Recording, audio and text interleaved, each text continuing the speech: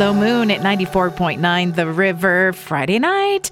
It's time for a free range report because it's 8:40-ish. We'll start off with a parsnip update because I mentioned they're not easy to find in grocery stores, and someone texted and said the Boise Co-op almost always has them. So I will be checking that out this weekend. You can text me with parsnip updates anytime at 208-287-2949. Chinese food on Christmas Day? Well, that's a tradition for a lot of families. I noticed that one of my favorite places, Sushi Joy here in Boise, will be open. On Christmas Day, they have Chinese and Japanese food.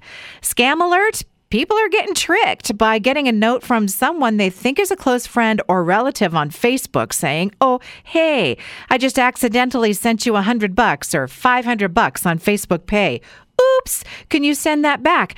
It is all fake. It's just someone stealing your money. Pick up the phone and call that person if you have a question.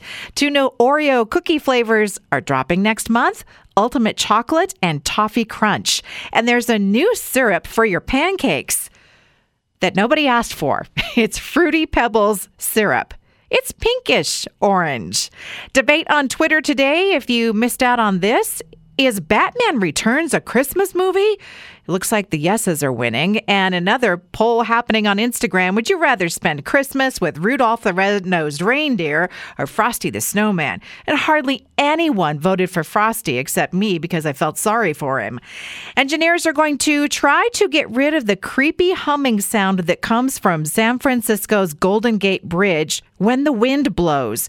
Now, it all started when slats were installed under the handrails. And here's what that sounds like in case you've never heard it before. It sounds mechanical to me, but they're going to put some small clips underneath it with like rubber bands, like paper clips and rubber bands, but not quite that.